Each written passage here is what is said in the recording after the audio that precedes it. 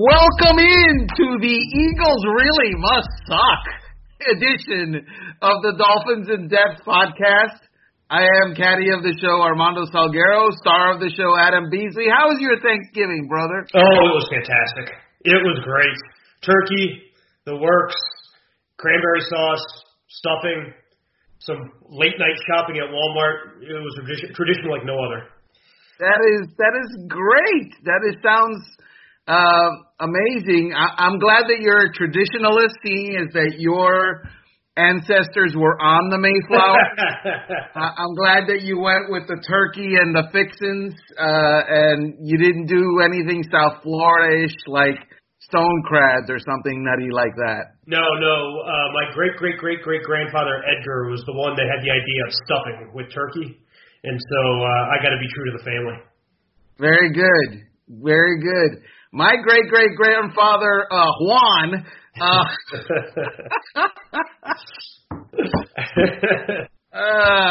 man. Wouldn't it be great if your great-great-great-great-grandfather was like Huntington? If you had a Huntington in your family? No, I did not have a Huntington in my family. Actually, you're not going to believe this, but so... my lineage goes back to, obviously, to Spain, the Asturias region of Spain, and so apparently my forefathers were among the ones that fought back after Spain was kind of overrun by invaders, and they kind of fought back, and there you go. I know now where your fighting spirit comes from, Armando. My fighting spirit, yes, my fighting spirit in the buffet line. I'm gonna get to that chicken. Your elbows are as sharp as anyone's. So the Miami Dolphins pull this amazing upset over the Philadelphia Eagles, and that game, that win tells you what, Adam? Well, it's their best win of the year, no question. The Eagles are a better team than the Jets. They played a more complete game. Armando, they scored on 6 straight possessions, not including the end of the half kneel down. And it would have been 6 straight possessions to end the game, but they tried to run out the clock at the end, which was the only failure they had that entire afternoon. Gave the ball back to Philadelphia. But no, it was awesome. It was great. It was a complete win. They got stops on defense. The offense looked fantastic.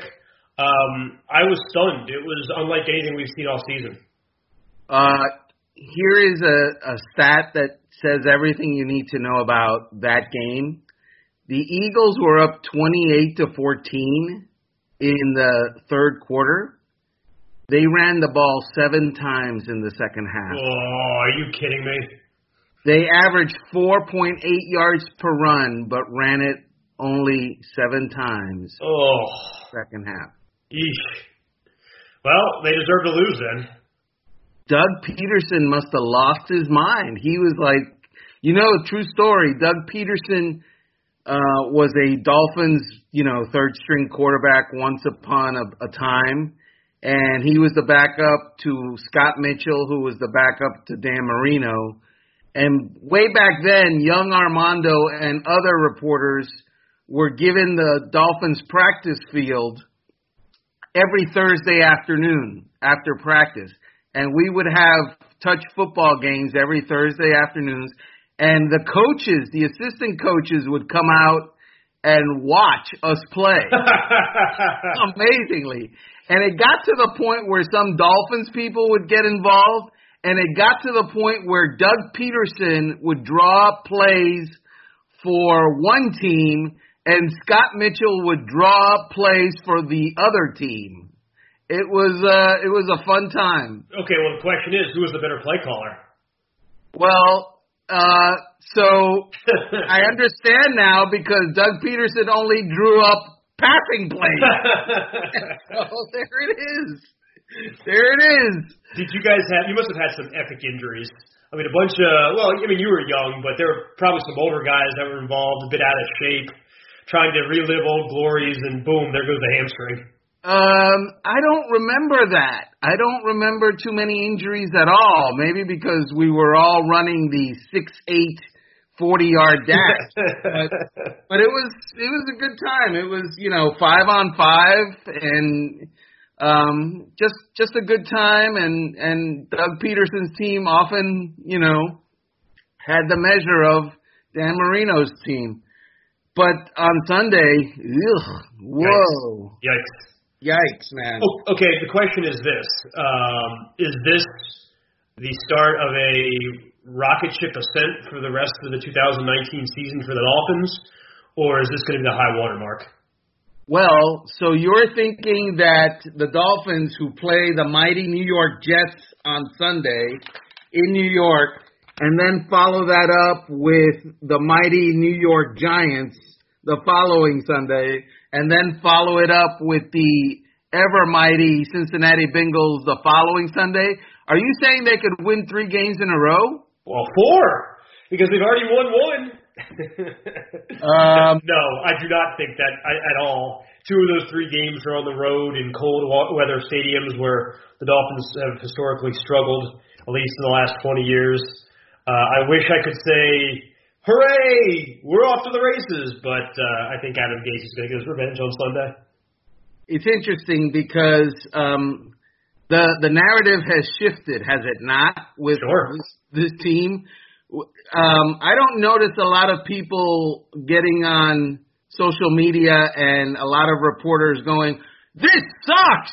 They're winning! It's terrible! I don't get too much of that anymore. Am I wrong? You're right, but it's because we're resigned to the fact that they're not getting the number 1 pick. That went out the window the second Jacoby Brissett was ruled out of Dolphins Colts because Brian Hoyer is bad. So, it would be nice for them to have the highest pick possible. But at this point, I think more or less the assembled media just marvels at this team producing at any level, let alone a pretty high level on Sunday, with nothing. Nothing. Armando, still go through the roster. There are 20 to 25 players that won't be in the league in 2020. There are guys that would not be in football if not for the Miami Dolphins. And they've won 3 games with them. What does that tell you? It tells me a bunch of stuff, mostly about not those guys, but about the coaching staff. It tells me they're pretty solid. So Devontae Parker is having a renaissance, and not really a renaissance, but a breakout because he's never been this good. And I think that leads directly to Carl Durrell. And more beyond that, I think it also leads directly to Shawn Jefferson, because Jefferson was the wide receiver coach previous to Carl Durrell. And I don't think Jefferson appreciated Devontae Parker very much. And I think the coaching in that room of Devontae Parker had a lot to do with him losing confidence, not really responding, and now this year doing quite the opposite. I think that's fair. I think Devontae Parker got what a lot of players need, which is a fresh start, and he got that fresh start without going anywhere. He got a new quarterback, he got a new head coach, he got a new receivers coach, and he got a new contract. He got the fresh start that most free agents hope for, and he didn't have to move.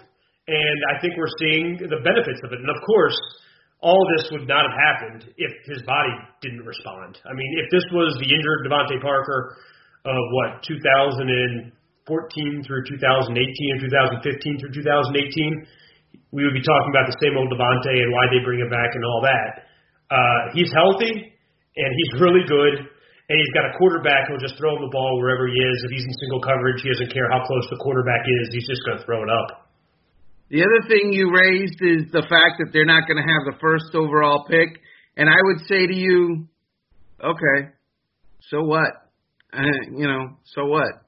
I'm not all that aflutter about missing out on the first overall pick because Andrew Luck ain't walking through those doors.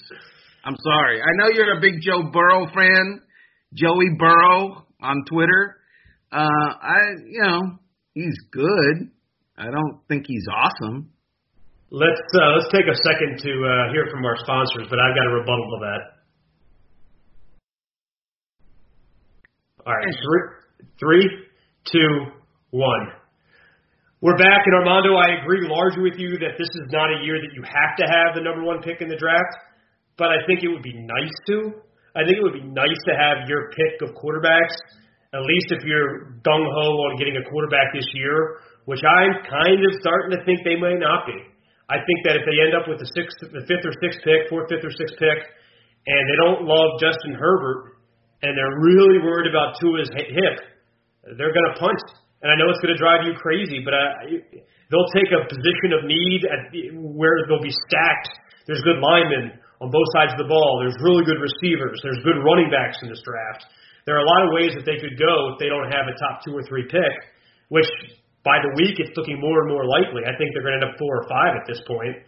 And, yeah, they can draft a quarterback late first, early second, but it's not a guy that they're going to have to ride or die with, that if it doesn't pan out, that 2021 they'll be back in the market. So, yeah, I've come around to the idea that they're not going to get the best quarterback in the draft. It's taken me a month and a half, 2 months of winning by then to make me realize it's not going to happen. But I think they have a pretty decent plan B. And that is to not pick a quarterback? At least with plan B? At least with their first draft pick. Okay, so let's do that exercise. Suppose they have the 4th overall pick, okay? Mm-hmm. And you're saying Joey Burrow goes 1 or 2, Chase Young goes 1 or 2, somebody, picks somebody at 3. Andrew Thomas or fill in the blank, yeah. Right, and at 4, the Miami Dolphins pick a running back or a wide receiver? No, what they would do in that scenario is trade back to a team that loves Justin Herbert. And this is assuming they don't love Justin Herbert. Maybe they do, which we've spent a lot of time on that topic. I think it would be a mistake to take Herbert in the top 5. But assuming they're not in love with him, there will be a team that will be in love with them. And there will be a team that is willing to give up a first-round pick this year and a first-round pick next year for the right to draft Justin Herbert. And the Dolphins will continue to build this huge stockpile of draft picks. I know in his heart what Chris Grier wants to do. He wants to have a complete team with as many high picks as possible. And I also know that Chris Grier is not going to tie himself to a quarterback that he's only lukewarm on because he's only going to have one chance to get it right at the highest level. And why are we ignoring the possibility of taking Tua at number 4? Here's a question for you. Why did the Dolphins pass on Lamar Jackson like 31 other teams did? Well, I think they passed on him because they didn't have a vision for what is currently happening with Lamar Jackson. I think that's fair, and I think also part of it was, do we think this guy can hold up over 16 games? Which, honestly, I think is still a fair question. I think at some point he's going to get popped. He's a smaller guy, and he's going to get hurt. It's just the nature of the National Football League. I think that played a role in it as well. And so the same staff that had hesitation of trading back to the first round. I know they wouldn't have done it for Lamar, but there are ways if you love Lamar Jackson to get him to not at 11 or whatever they picked 2 years ago. A team that passed that way is going to take a quarterback who was made of glass at number 4. I think there's going to be some real reservations. Keep in mind, Chris Grier still learned at the foot of Bill Parcells. Do you think Bill Parcells would take a quarterback that's had 3 surgeries in a year and a half? I know that Bill Parcells took a quarterback who was 6 foot tall and 104 pounds, and he got knocked the bleep out against the Pittsburgh Steelers. So, sometimes guys do strange things despite all of their philosophical rejoinders about, we're going to take prototypical size guys. I do believe that Chris Grier took Jakeem Grant. Well, that was in the 6th round. If you can get 2 in the 6th round, I think it's pretty good value. No, I'm not. Well, but there's a difference between the quarterback that has lit up the SEC and a wide receiver who, was okay, not great, not stunning. Fair.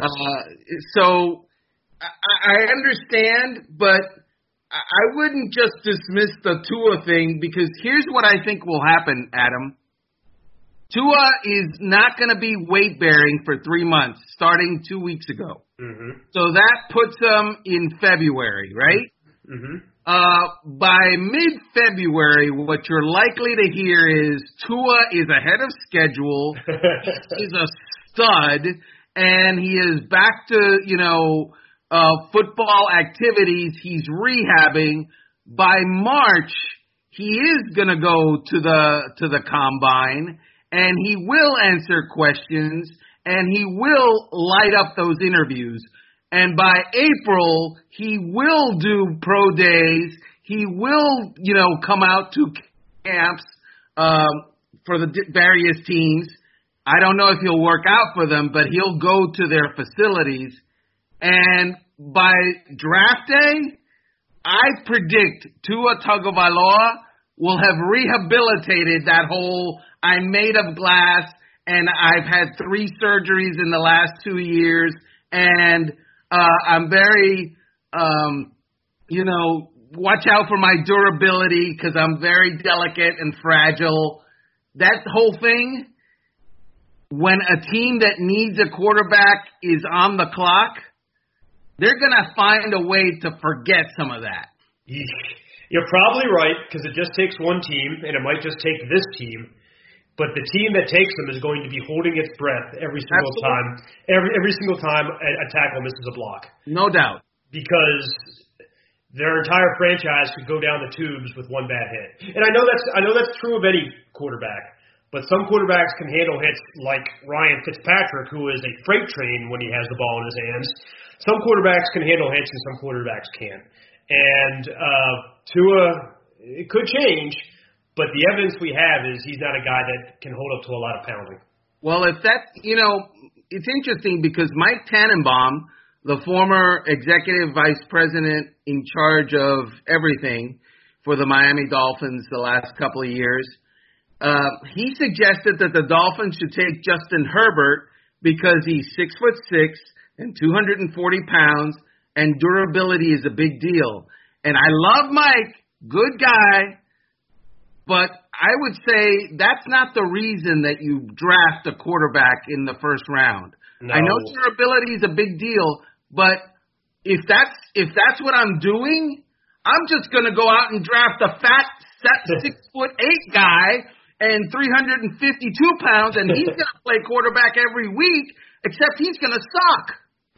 Yeah, it doesn't have to be an either-or proposition. He can be really good and really durable. And I know that those guys don't grow on trees, and I know the Dolphins hope they're not picking their top 5 again anytime soon, so this might be a once-a-decade shot for them.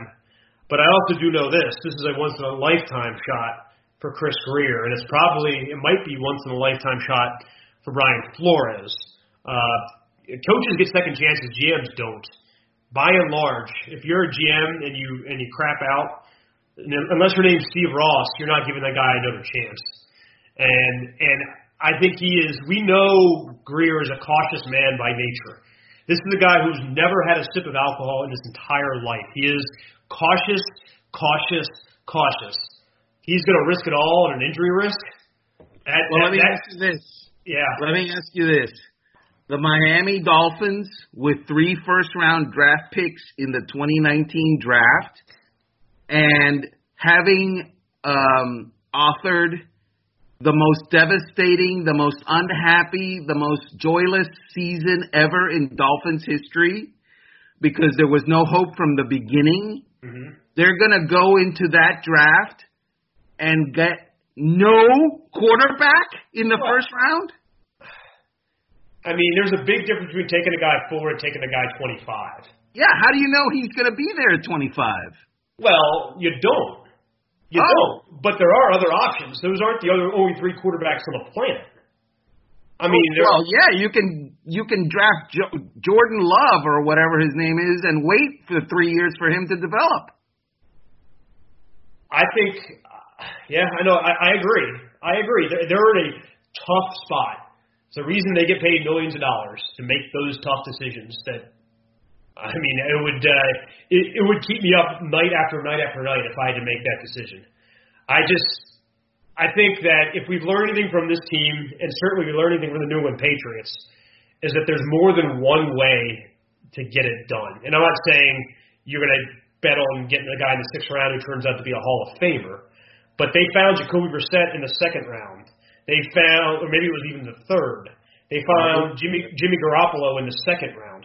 All those guys are starting quarterbacks for other teams, and Jimmy Garoppolo might go to the Super Bowl. But that's apples and oranges, Adam, because Jimmy Garoppolo sat for 3 years, and Jacoby Brissett, he didn't sit for 3 years, but he sat behind the master. Who's the guy that's going to get drafted by the Dolphins? There's going to be pressure to, hey, dude, we need a quarterback, and we're playing games this Sunday. Could you play for us? Yes, unless something happens like Teddy Bridgewater, Cam Newton. There are going to be quarterbacks out there that are veterans that aren't, terrible. I mean, Cam Newton was an MVP 4 years ago. Aren't terrible. Who's going to get rid of Cam Newton? The Panthers could move on.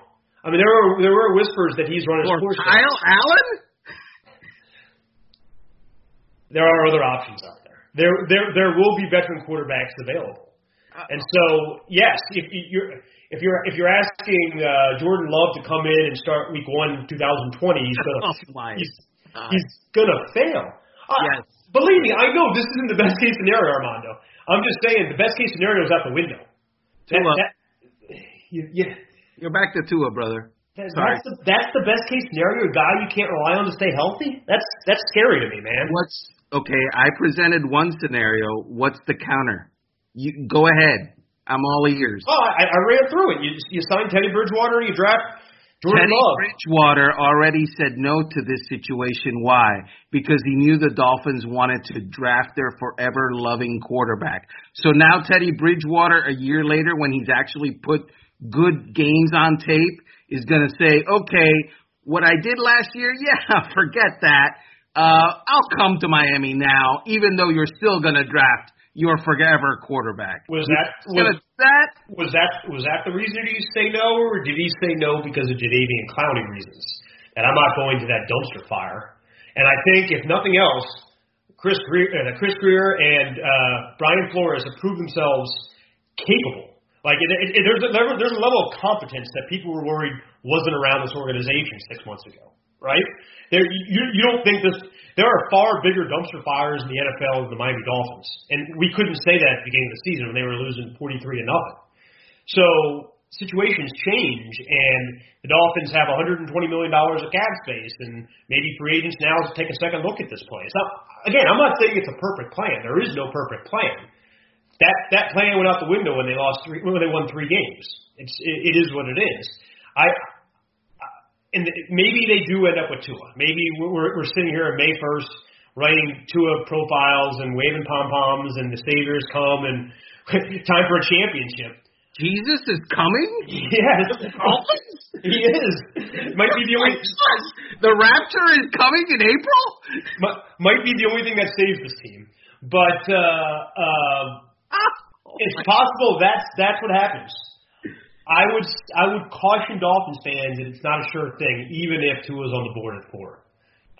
There's going to be a temptation to take him, but there's also going to be a temptation to say, guys, this is our one shot. We're one bad hit away from the unemployment line. Interesting. We'll speak more about these things as the weeks and months creep up on us.